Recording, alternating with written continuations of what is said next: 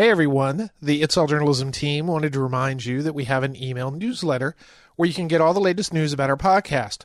Go to our website, itsalljournalism.com, and follow the link to subscribe. Thanks, and enjoy the episode.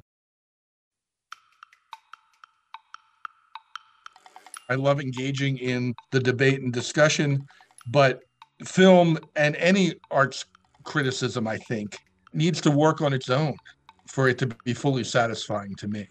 Hollywood has a long fascination in creating movies about journalism and journalists. Some, like Spotlight or The Post, are inspiring, while others, like Network or Nightcrawler, expose the dark, seamy side of our industry. I'm Michael O'Connell. Welcome to It's All Journalism. I don't know how we missed this, but back in 2019, the Quill, which is the magazine produced by the Society of Professional Journalists, celebrated its 110th anniversary by publishing a list of 110 journalism movies. Quill editor Lou Harry and writer Nick Rogers are here today to talk about this list. Lou and Nick, welcome to It's All Journalism. Thanks. A pleasure to be here. Yeah, thanks for having us. So, I'm really excited, before we turn on the mics, that we're doing this because I used to talk with a friend of mine who was a movie reviewer on a fairly regular basis to talk about movies, and I haven't talked about movies in a while, and this is a great list because it fits right in our podcast. That's to do with journalism. But before we get to the list, let's dig a little bit into each of your lives. So first of all, what got you interested in journalism and what got you interested in movies? Lou, why don't we start with you? I grew up at the Jersey Shore in Wildwood, New Jersey, and my earliest job was selling newspapers. I used to sell the Philadelphia Inquirer, Philadelphia Daily News, New York Times, and I would always read, even at the age of whatever age I was, 10, 11, 12, I would read Joe Baltake, who was the passionate moviegoer, the critic for the Philadelphia Daily News. He ended up going out to Sacramento after that. But that's the earliest newspapers that I remember actually reading were movie reviews. Flash forward a number of years after that, and I was at Temple University as a radio, television, film major. And a friend of mine became an arts writer at the newspaper and invited me to join in and start reviewing movies. So movies were also my entry point into published journalism beyond a high school newspaper. My first it'll age me, but the first film I reviewed for Temple News was The Big Chill back in 1983. And I've been arts writing has been part of my work ever since. Before we go any further, I need to ask, did you like The Big Chill?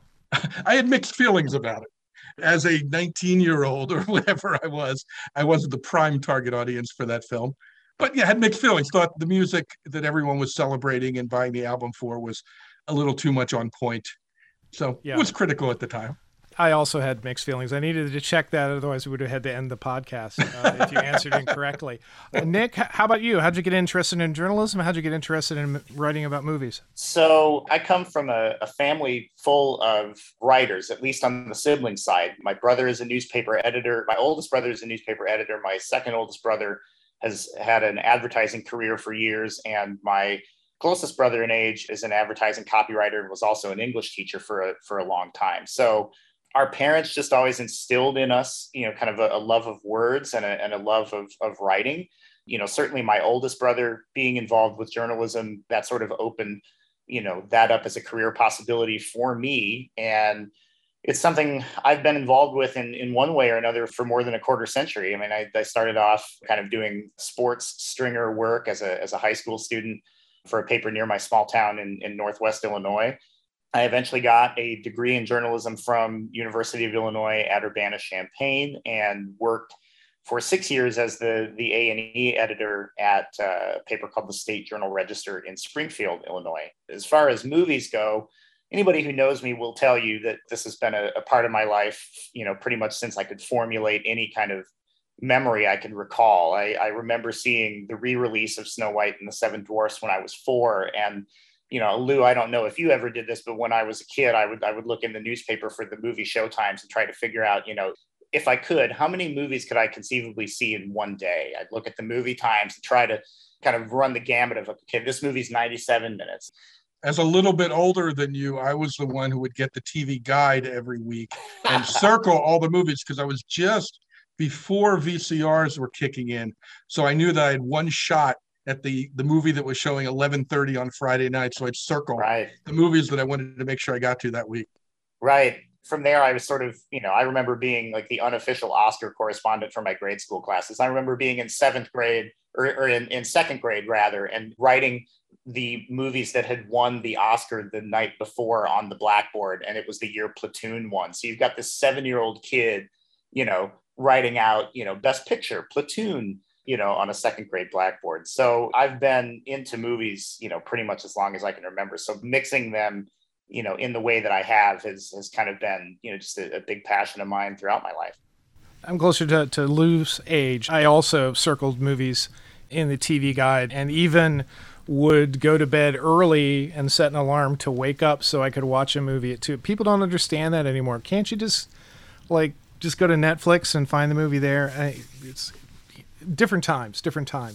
But anyway, you guys created this list in 2019. So what was the genesis of this list? Well, as editor of Quill, I had actually just at the beginning of 2019 had joined SPJ as a staff member and taken over. And so there was one issue that was already kind of in progress, our spring issue. We're a quarterly publication in addition to doing, stories online at quillmag.com. But the print publication is a quarterly. So the first one, there were still some carryover stories that were planned for the summer, but there was a big gap there. To be honest, there was a time crunch. And I thought, what could I do that would spark up the issue, maybe generate some interest, and we could actually have some fun with it, and I could get it done. We were also approaching the 110th anniversary, and I was planning to do a big issue that fall that would focus on more of the nuts and bolts journalism, that would look at the history of journalism landmark events over the 110 years, looking at the evolution of the Society of Professional Journalists Code of Ethics and how that changed over the years, getting somebody to speculate on the future of journalism. And there were some meteor stories that were planned for summer as well. And I've worked at a lot of magazines. I was an editor on staff at Philadelphia Magazine, Indianapolis Monthly, and a few others. So coming from those regionals, I liked sort of big kind of audacious packages sometimes in publications. Those attention-getting stories that take it to the next level. There are so many top 10 lists out there. So many, here's the 5 best this kind of movie. Here's the 10 best this kind of play. And I thought, we've got that 110 number hovering there. Let's go for it. And I thought we could do it because I knew the folks at Midwest Film Journal. That's Nick's online publication. I had done a little bit of writing for them at the time. I knew they had a team of really talented writers who could sort of come together on this. So that's when I reached out to Nick and the folks at Midwest Film Journal to see if this would be manageable.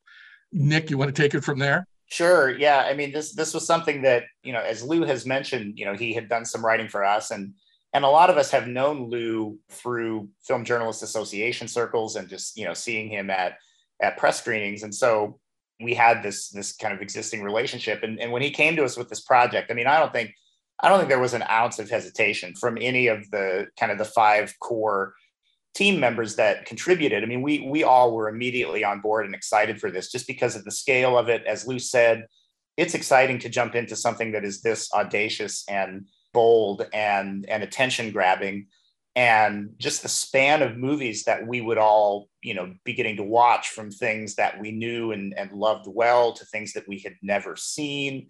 It was just an exciting combination of old favorites, new discoveries, and, a way to really just look at how this profession has been portrayed cinematically in so many different ways.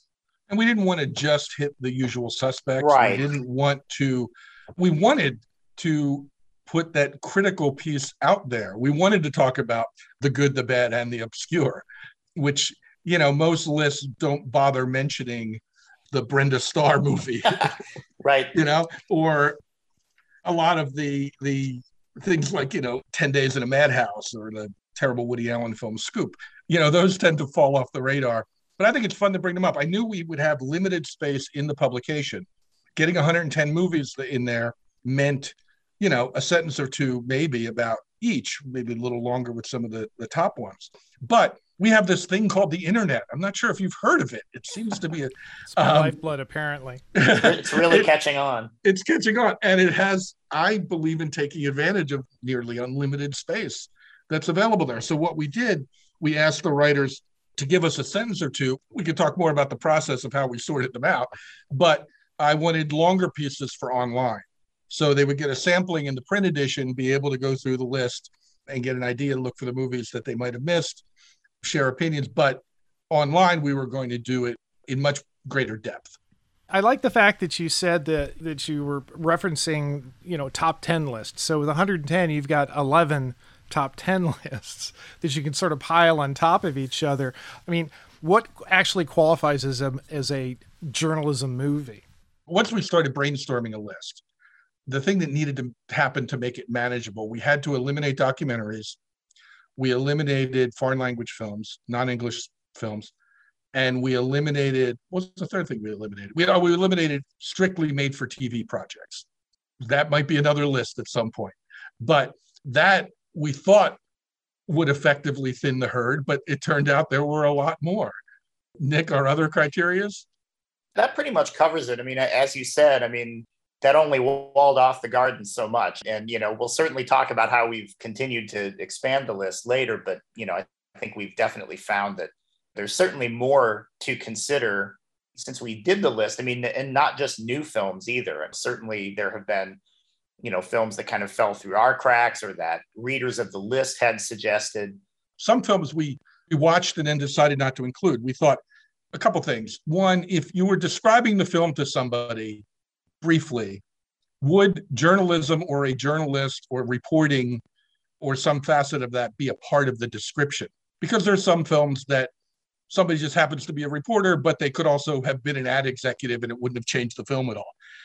Related to that, we were wondering, is a journalist one of the key characters? There are films where, yes, there's a journalist in the movie somewhere, but it doesn't really hinge on that character. We did include some films where, the journalist piece of it is sort of just a device. A person is being interviewed or something like that. Some of those did make the cut. But there were some difficult choices in there, and there are a few that we're considering bringing back into the mix. I saw, and I know somebody called you out about this, Face in the Crowd. Yes. The fact that was left out. I was really kind of surprised. Well, maybe not too surprised, but that's the type of movie that a lot of people today don't know about. Right. It's a great movie, and I'd have it high on the list. I want to discuss the possibility of including that. I want to watch it again. I've seen it half dozen times, but not in the last few years. But because that character is a commentator, does that qualify as a journalist? We're on the fence about that one. It does get included in a lot of lists, though. I don't know how you feel about that one, Nick. It's also been a long time since I've seen it. Like you, it's been long enough that I'd also want to watch it again. I think that's part of what's been fun about the list and certainly generated, a lot of spirited discussion, even in the early going among the six of us. Is this a journalism movie or is this a movie that has a journalist in it? And so, I think that certainly as we expand the list, that definition maybe gets a little bit more elastic. One of the more recent additions we made was Sky Captain and the World of Tomorrow, which is a movie that I really enjoy, but Gwyneth Paltrow's quote unquote journalism in that is a little bit suspect compared to some of the other movies that we have on the list. But that's also what makes the list fun. You've got things like Superman on there, which is not first and foremost about Clark Kent's journalism, but you can't separate Superman from his day job, or Spider-Man. Similarly, you can't separate Peter Parker from his photojournalism. So that's what allowed for a lot of, kind of fun detours and inclusions that people might not normally expect from lists like this. Right. One of the ones that we wrestled with that we ended up not including was an early silent movie with Harry Houdini, who played a journalist technically, but it was really just an adventure film that was trying to make Harry Houdini, a movie star. It was a fun one to try to, piece together and try to get access to, but ultimately it didn't make the list. And you're talking about a lot of different things, a lot of different types of movies that are on there. And if you look at the list, there are a lot of the usual suspects, although the movie Usual Suspects is not in it because there's no journalist in it. But There's All the President's Men, Network, Spotlight, His Girl Friday. These are movies people think about when they think about a journalism movie. What other types of movies out there that may surprise people that are included in the list, besides maybe Superman? Well, two that jump out to me that I'm actually glad are on the list. One is in our top 10. This was our original number 9, was the movie Christine, not the Stephen King film about the killer car. That's what I thought. No, but the 2016 film starring Rebecca Hall about the journalist in Sarasota who shot herself on the air. It's an amazing film, not a film I want to watch again. I mean, it's a harrowing film, but I think incredibly insightful into the world of journalism, into that period of time, into that character. I think it's an outstanding film and should be seen, but it's, it ain't a date movie. Yeah, I think that's definitely my, that's a film I'm proud of to see so high too, because, like Lou, I thought very highly of that film and Rebecca Hall's work in it. And I think that's another great thing about this list is that it's so all encompassing that you're going to find something on here that you've never heard of, let alone not seen. And I think that Christine is one of those movies for people, a vastly underrated film that people will discover from this list. Like I said, that's a big one for me. Another one I'm glad that we were able to get on the list is a movie called Nothing But the Truth. That is a very good movie about journalism with Kate Beckinsale, whom, if people know Kate Beckinsale, they probably know her from, the schlocky action movies that she seems to find herself, How many zombie reporters is she killing this one? None. And it also has, David Schwimmer in it. It's got a very atypical cast for, what turns out to be a very intellectually meaty movie about journalism. And that movie is from Rod Lurie, who actually used to do film criticism and worked in journalism. And so a movie like that, one we just added that I had seen, but I had not seen it since it initially opened in 1992, was The Public Eye with Joe Pesci as a photojournalist kind of on the fringe of acceptable coverage, right? I mean, he sort of specializes in these, very seedy but evocative portraits of New York, circa the 1930s. And, it was a movie that at the time, everybody loved Joe Pesci. He'd won the Oscar. He'd been in Home Alone. He was doing all these movies. And, it's not a funny movie at all, but it's one that's a great example of a film that has just sort of fallen through the cracks over the last 30 years, that when I watched it, it's like, this is a perfect example of kind of those hidden gems that we wanted to feature, as well as the heavy hitters. And you could make an interesting some double features in there if you pair that, say, with Nightcrawler, of course, the Jake Gyllenhaal film about basically an ambulance chasing would-be journalist. Turned psychopath. But not every film has sort of that kind of weight. One that we have in there hovering in the 30s in our ranking is Safety Not Guaranteed, which is a small, quieter film. Often when we think about journalists on film, we think about broadcast and we think about newspapers. But as a magazine guy, somebody who came out of magazines and still works for one, it's always interesting. Sometimes there are occasionally a decent magazine film out there, and Safety Not Guaranteed, although Safety Not Guaranteed is a good example of one where sometimes we have some doubts about how accurate it is about journalism. Yeah, this is a film about whether, somebody can time travel or not. That's not the point. But it's that a magazine staffer could go for a couple of days on a speculative story and take along a couple of interns with them. I'm not sure if the editor would allow that in the budget, but maybe that's being a little too close to. Well, it depends on whether they're unpaid interns or not, I guess. You bring up an interesting point because, obviously, I mentioned Network, and we've talked about a lot of newspaper movies. Are there any good digital movies about digital journalism that have come out in the last 20 years? That's a good question. I'm trying to think of any. I don't know that there's anything that's specifically focused on internet journalism. I mean, and if you look at a lot of the movies that have, the kind of the heavy hitters of late, right? The Post is obviously a period piece. Spotlight exists in that era, but it is not about that process of journalism. Would you put Borat's subsequent movie film in that? Yeah, it probably comes the closest in the sense that, it's obviously contemporary as of last year, even the premise there is that his daughter wants to become a broadcast journalist. Right. Good point. But there's definitely some of that, I mean, I think the very run and gun guerrilla nature of those movies feels maybe of that digital piece more than some more traditional entries. But that's a great question, Michael. And I think that, I guess I think of, this is not necessarily something that we would put on the list, but you have Godzilla versus Kong, which came out earlier this year, that has a podcaster who is, I mean, he's a conspiracy theorizing podcaster, but there aren't a lot of, podcaster movies yet. Maybe there will be in a few years, and we'll add them to the list. And there have been thrillers and, horror movies that have hinged on social media, not necessarily, newsroom social media. Right, like Unfriended. Yeah. And that's ones where we sort of wrestled with if media, if it's sort of about media, does that still make it a film for this list? If the film can convince me that there is still journalism involved, all journalism is media, all media is journalism. It's interesting because also on your list is The Sweet Smell of Success, which I'm always glad to see on lists to remind people to check out that movie. And you don't think of it as a journalist movie, but he was a gossip columnist. So, and that's, very reflective of that type of journalism in that period of time. Right. And in that period, gossip columnists were, at least the big ones, and we did a story actually about them maybe a year ago in Quill, a year and a half ago, were as influential as any news reporter. They were making and breaking careers. They were aggressively pushing for scoops. So, yeah, Sweet Smell of Success is certainly one in there, and one of the more quotable movies in the mix as well. For sure. One of the best written and shot movies. Oh, man. The visuals on that are fantastic. So, we've been talking about different types of journalism movies here.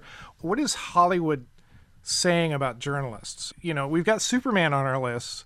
So obviously we're heroic people, and Spotlight certainly has some nice things. But by and large, what would you say is Hollywood's sort of view of the journalist? I think we're all over the map. I mean, if you look at this list, we're heroes and we're slimy. We're geniuses and we're idiots. We're out for ourselves and we're out for everyone to make the world a better place. I think you could find a festival in this mix to back up any of those beliefs, I think. Yeah, that's very true. I mean, I think that the thing that has been kind of heartening for me about this is that we've seen more and more screenwriters and directors and actors and actresses try to move away from, a very narrow view of what a journalist does. I mean, there's a movie that we added to the list from last year that I watched called Still Here, that if you look at the list, it's very low on the list. And that's the sort of movie that reminds you, there's still people out there who really don't have any idea about what the profession actually entails. The relationship between the editor and the reporter in that movie is just absolutely laughable for anybody that knows, anything about how things work. But, Lou is right. It is all over the place. But I think even in the sense that you have those diverse portrayals, you're seeing just much more nuanced and more writers and creators trying to figure out who are these people. It's not just their job, but who are these people? And it's obsessives and it's messy folks, people who can barely function outside of the job, to people who, I mean, this is crusading in all of the right ethical ways. So kind of the joke is that the default occupation in most comedies is architect, because upper middle class and they're creative and they draw things. I think it's nice to know that we've kind of moved past journalist as kind of like this shorthand for something, and there's more complex portrayals of people in the profession. Right. To be clear, we didn't rank them based on these are the ones that most accurately reflect the everyday and honor the work of journalists, even though the top two that we have, Spotlight and All the President's Men, clearly are about, the hard work of this job when it's done at its best. These are films that really honor the work that goes into it, and neither film is burdened with a lot of subplots, if any. We don't know necessarily about the families of all these characters. We're not interested in the relationships and the romances and everything else.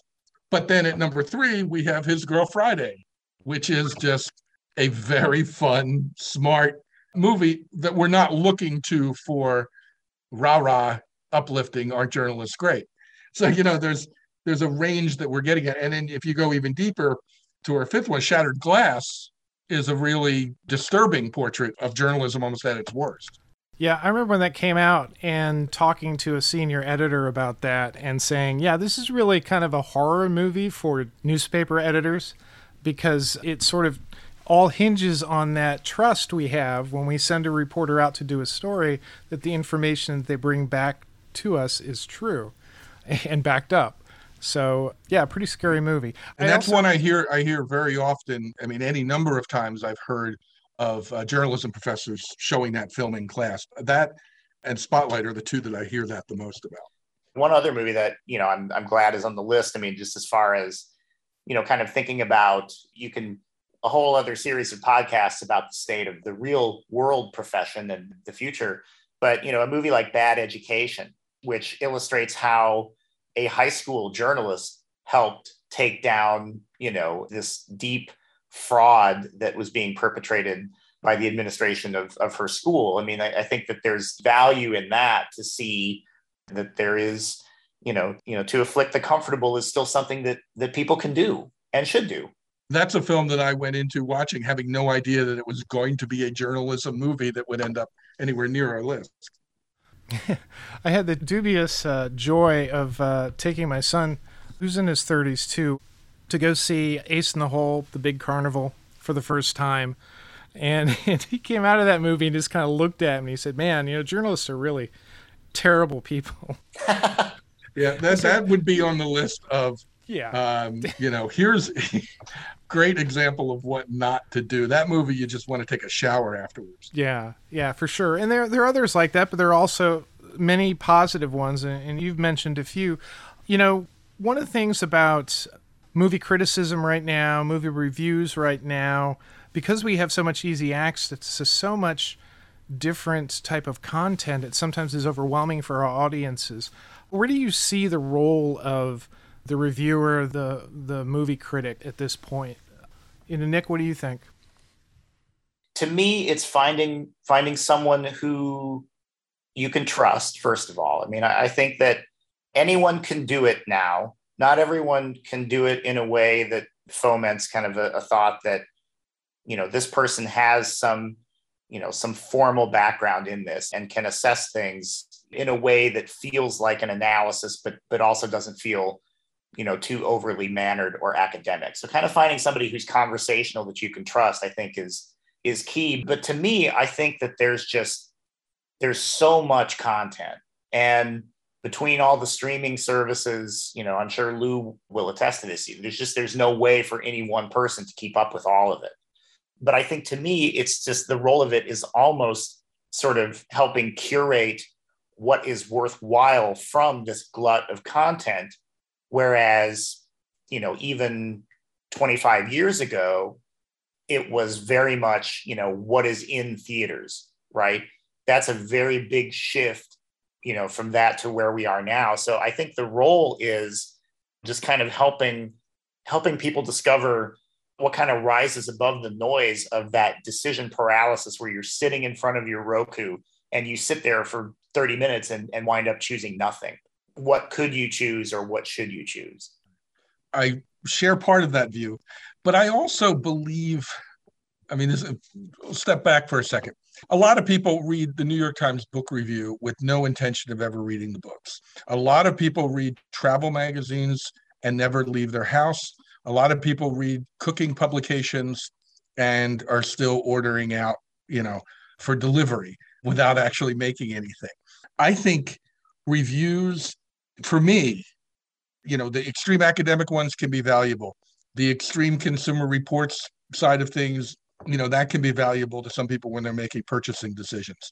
I want to read and I want to write pieces that are engaging, thoughtful, entertaining, and as I said, thoughtful, that somebody will enjoy reading, even if they're not going to see the film.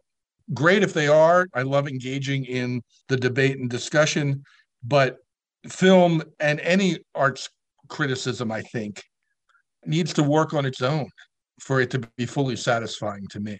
So I want both of those. Sometimes, yes, I've read pieces in Midwest Film Journal about films that I had no intention of watching and went, oh, okay, I'll watch that tonight. But I've also read pieces that I really liked and I'm glad that I read, but still have no intention of watching the film. I don't think it has to be, it's a purely consumer report. And I have a problem with, and this is a bigger picture issue on arts journalism in general. I'm not a big fan of the reviews or criticism that feels like I'm just grading the work. It's not as much about discussion. It's here's a grade and here's the plot. That doesn't interest me at all. It sort of speaks to a world in which we have Rotten Tomatoes tells us ranking every movie that we see, and we base a lot of our decisions on that. Right. There's some value to that, I believe, because if everyone hates a film, but if a film has 50%, well, that looks bad. But if that means half the people who see it absolutely love it and half absolutely hate it, I'm interested perhaps in that film. That's in your ballpark. So, I'm going to sort of wrap up here, but, we're in the middle of August. So I'm going to put you guys on the spot.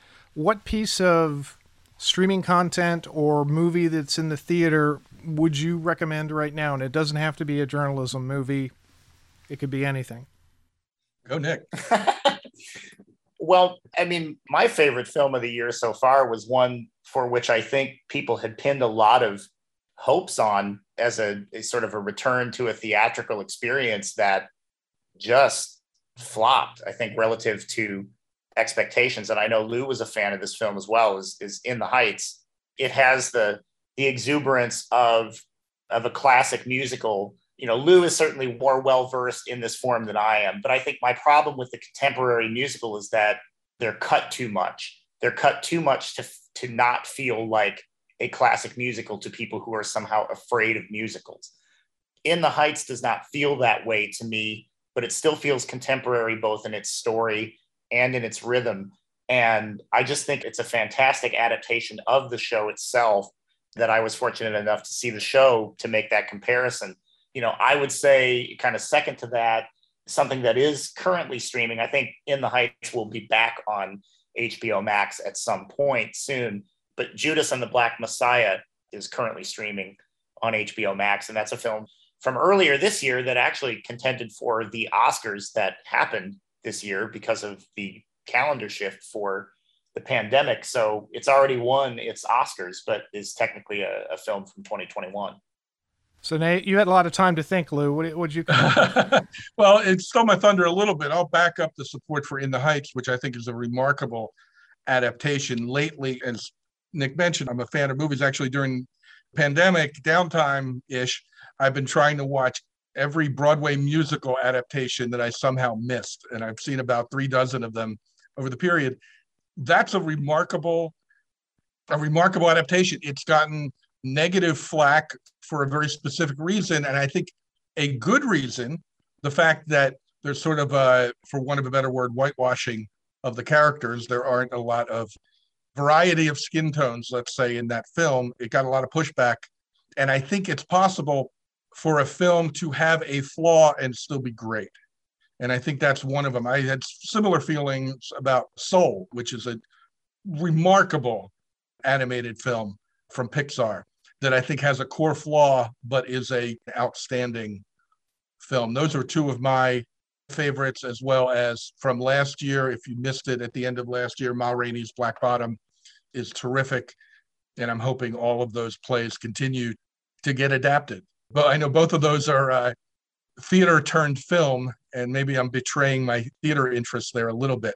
But a lot of adaptations don't work. They don't figure out a way to make the translation to screen happen. And those two happen to.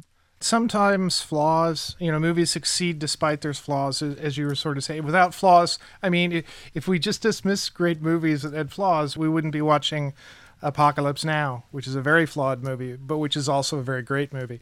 I've been talking to Lou, Harry, and Nick Rogers about the Quill's 110. Actually, I didn't even go this, but you've expanded the list to how many? It's 135?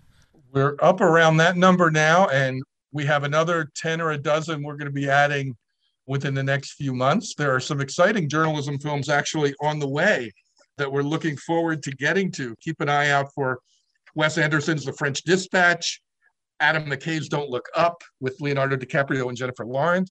This is a dynamic project that we hope to keep on going as long as we're still watching movies. And the funny thing about that too is, we kind of talked about the process for how we rank them. I mean, we had a lot of debate back and forth based on kind of our own individual thoughts on these movies and kind of the group thoughts on where they should go or where they could go. The fun now is with the new films, trying to slot them where they make sense. It's like a constantly moving puzzle. It's kind of how I feel about it. Lou, I don't know if you feel the same way, but that's also part of what makes it fun to continue doing. And people keep coming back to it. It's one of our most hit stories at Quill. And what's nice about that is, as opposed to something like the AFI list, which is 100, that when new movies show up that are great, they just slot out old movies that might still be great, but aren't as great as these other movies. So you end up losing these extra ones. So by expanding it, you're giving people more of what they really should be getting. Lou and Nick, thanks for coming on the podcast. I really enjoyed our conversation. It's a pleasure. I hope you have us back when we're up to 1,010. Thanks for having us. Will do.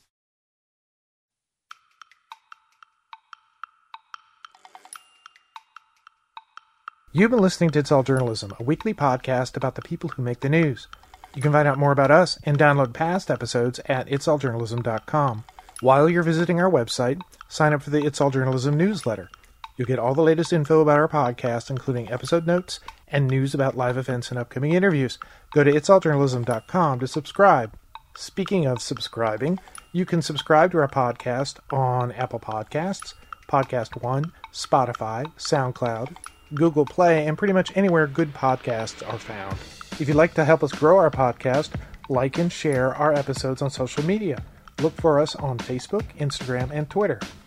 It takes a lot of people to create an episode of It's All Journalism. Nicola Grisco produced this episode, Amber Healy wrote our web content, Nick Capre wrote our theme music, Emilio Brust helped with our booking, Steph Thomas is our social media manager, and I'm your host, Michael O'Connell. Thanks for listening.